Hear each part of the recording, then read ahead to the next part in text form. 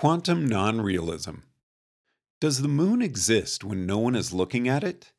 Albert Einstein asked of Niels Bohr.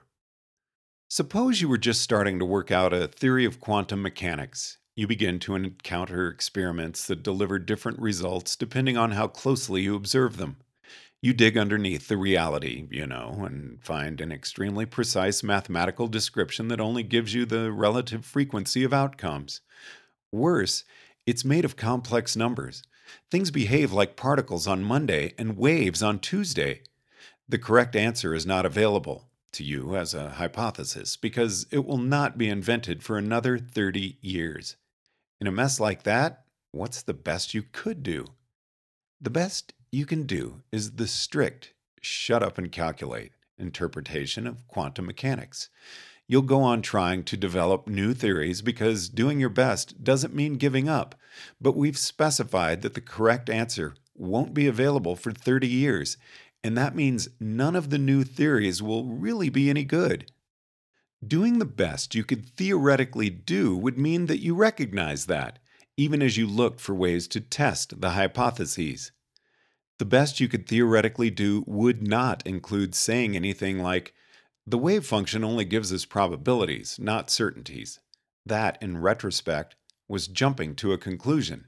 The wave function gives us a certainty of many worlds existing. So that part about the wave function being only a probability was not quite right. You calculated, but failed to shut up.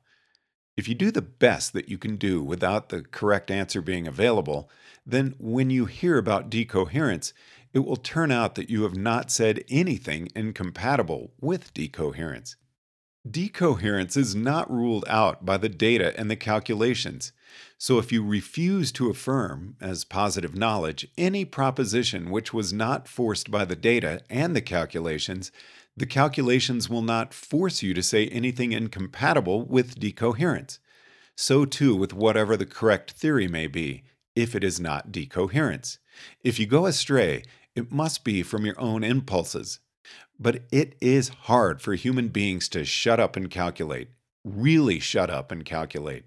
There is an overwhelming tendency to treat our ignorance as if it were positive knowledge. I don't know if any conversations like this ever really took place, but this is how ignorance becomes knowledge. Gallant. Shut up and calculate. Goofus. Why? Gallant. Because I don't know what these equations mean, just that they seem to work. 5 minutes later. Goofus. Shut up and calculate. Student. Why? Goofus. Because these equations don't mean anything, they just work. Student. Really? How do you know? Goofus. Gallant told me. A similar transformation occurs in the leap from Gallant. When my calculations show an amplitude of negative 1/3 I for this photon to get absorbed, my experiments showed that the photon was absorbed around 107 times out of 1,000, which is a good fit to 1/9, the square of the modulus. There's clearly some kind of connection between the experimental statistics and the squared modulus of the amplitude, but I don't know what. Goofus. The probability amplitude doesn't say where the electron is, but where it might be. The squared modulus is the probability that reality will turn out that way. Reality itself is inherently non-deterministic. And again, Gallant. Once I measure something and get an experimental result, I do my future calculations using only the amplitude whose squared modulus went into calculating the frequency of that experimental result. Only this rule makes my further calculations correspond to observed frequencies. Goofus. Since the amplitude is the probability, once you know the experimental result, the probability of everything else becomes zero. The whole slip from the square of this amplitude stuff corresponds tightly to our experimentally observed frequencies. 2. The amplitude is the probability of getting the measurement. 2. Well, obviously, once you know you didn't get a measurement, its probability becomes zero. Has got to be one of the most embarrassing wrong turns in the history of science. If you take all this literally, it becomes the consciousness causes collapse interpretation of quantum mechanics. These days, just about nobody will confess to actually believing in the consciousness causes collapse interpretation of quantum mechanics. But the physics textbooks are still written this way. People say they don't believe it, but they talk as if knowledge is responsible for removing incompatible probability amplitudes. Yet, as implausible as I find consciousness causes collapse, it at least gives us a picture of reality. Sure, it's an informal picture. Sure, it gives mental properties ontologically basic status. You can't calculate when an experimental observation occurs or what people know. You just know when certain probabilities are obviously zero. And this just knowing just happens to fit your experimental results, whatever they are. But at least consciousness causes collapse purports to tell us how the universe works. The amplitudes are real, the collapse is real, the consciousness is real. Contrast to this argument schema. Student, wait, you're saying that this amplitude disappears as soon as the measurement tells me it's not true? Goofus, no, it doesn't literally disappear. The equations don't mean anything. They just give good predictions.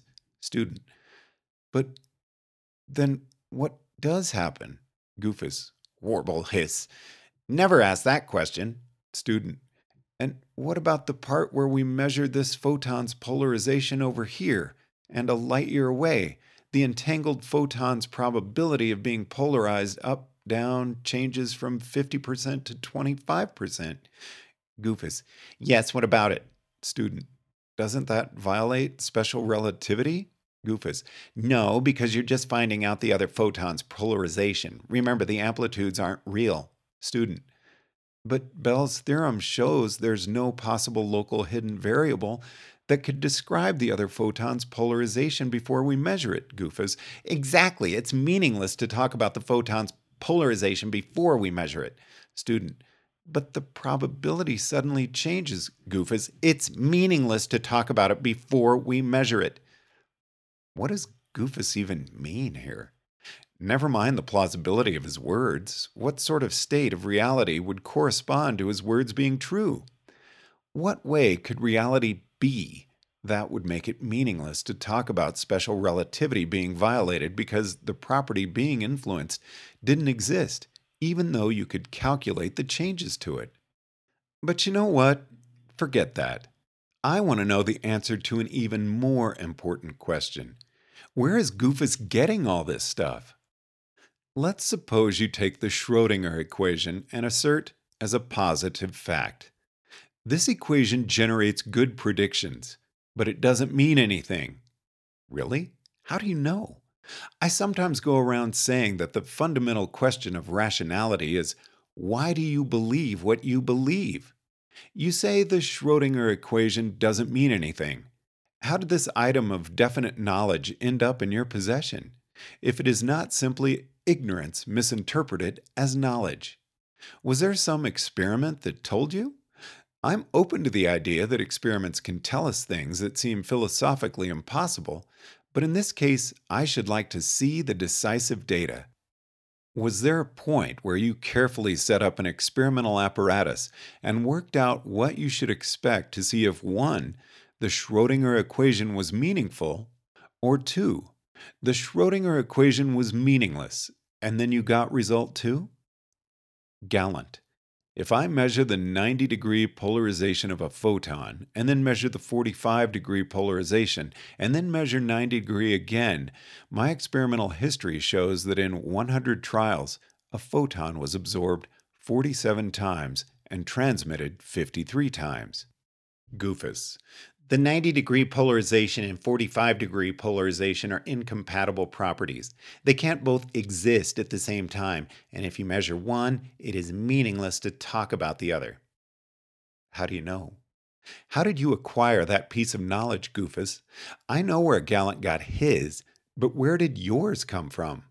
My attitude toward questions of existence and meaning was nicely illustrated in a discussion of the current state of evidence for whether the universe is spatially finite or spatially infinite, in which James D. Miller chided Robin Hanson. Robin, you are suffering from overconfidence bias in assuming that the universe exists. Surely there is some chance that the universe is of size zero. To which I replied, James, if the universe doesn't exist, it would still be nice to know whether it's an infinite or a finite universe that doesn't exist. Ha! You think pulling that old universe doesn't exist trick will stop me? It won't even slow me down. It's not that I'm ruling out the possibility that the universe doesn't exist. It's just that even if nothing exists, I still want to understand the nothing as best I can. My curiosity doesn't suddenly go away just because there's no reality, you know? The nature of reality is something about which I'm still confused, which leaves open the possibility that there isn't any such thing. But Egan's law still applies. It all adds up to normality. Apples didn't stop falling when Einstein disproved Newton's theory of gravity. Sure, when the dust settles, it could turn out that apples don't exist, Earth doesn't exist, reality doesn't exist. But the non existent apples will still fall toward the non existent ground at a meaningless rate of 9.8 miles per second squared. You say the universe doesn't exist? Fine. Suppose I believe that, though it's not clear what I'm supposed to believe, aside from repeating the words. Now, what happens if I press this button? In the simple truth, I said, frankly, I'm not entirely sure myself where this reality business comes from. I can't create my own reality in the lab, so I must not understand it yet. But occasionally, I believe strongly that something is going to happen, and then something else happens instead. So I need different names for the thingies that determine my predictions and the thingy that determines my experimental results. I call the former thingies belief, and the latter thingy reality. You want to say that quantum mechanical equations are not real? I'll be charitable and suppose this means something. What might it mean? Maybe it means the equations which determine my predictions are substantially different from the thingy that determines my experimental results. Then what does determine my experimental results? If you tell me nothing, I would like to know what sort of nothing it is and why this nothing exhibits such apparent regularity in determining, for example, my experimental measurements of the mass of an electron. I don't take well to people who tell me to stop asking questions. If you tell me something is definitely, positively meaningless, I want to know exactly what you mean by that and how you came to know. Otherwise, you have not given me an answer, only told me to stop asking the question. The simple truth describes the life of a shepherd and apprentice who have discovered how to count sheep by tossing pebbles into buckets. When they are visited by a delegate from the court who wants to know how the magic pebbles work, the shepherd tries to explain. An empty bucket is magical if and only if the pastures are empty of sheep, but is soon overtaken by the excited discussions of the apprentice and the delegate as to how the magic might get into the pebbles. Here we have quantum equations that deliver excellent experimental predictions. What exactly does it mean for them to be meaningless? Is it like a bucket of pebbles that works for counting sheep but doesn't have any magic? Back before Bell's theorem ruled out local hidden variables, it seemed possible that, as Einstein thought, there was some more complete description of reality which we didn't have, and the quantum theory summarized incomplete knowledge of this more complete description. The laws we'd learned would turn out to be like the laws of statistical mechanics, quantitative statements of uncertainty. This would hardly make the equations meaningless. Partial knowledge is the meaning of probability. But Bell's theorem makes it much less plausible that the quantum equations are partial knowledge of something deterministic, the way that statistical mechanics over classical physics is partial knowledge of something deterministic. And even so, the quantum equations would not be meaningless, as that phrase is usually taken. They would be statistical, approximate, partial information, or at worst, wrong. Here we have equations that give us excellent predictions. You say they are meaningless. I ask what it is that determines my experimental results. Then, You cannot answer. Fine.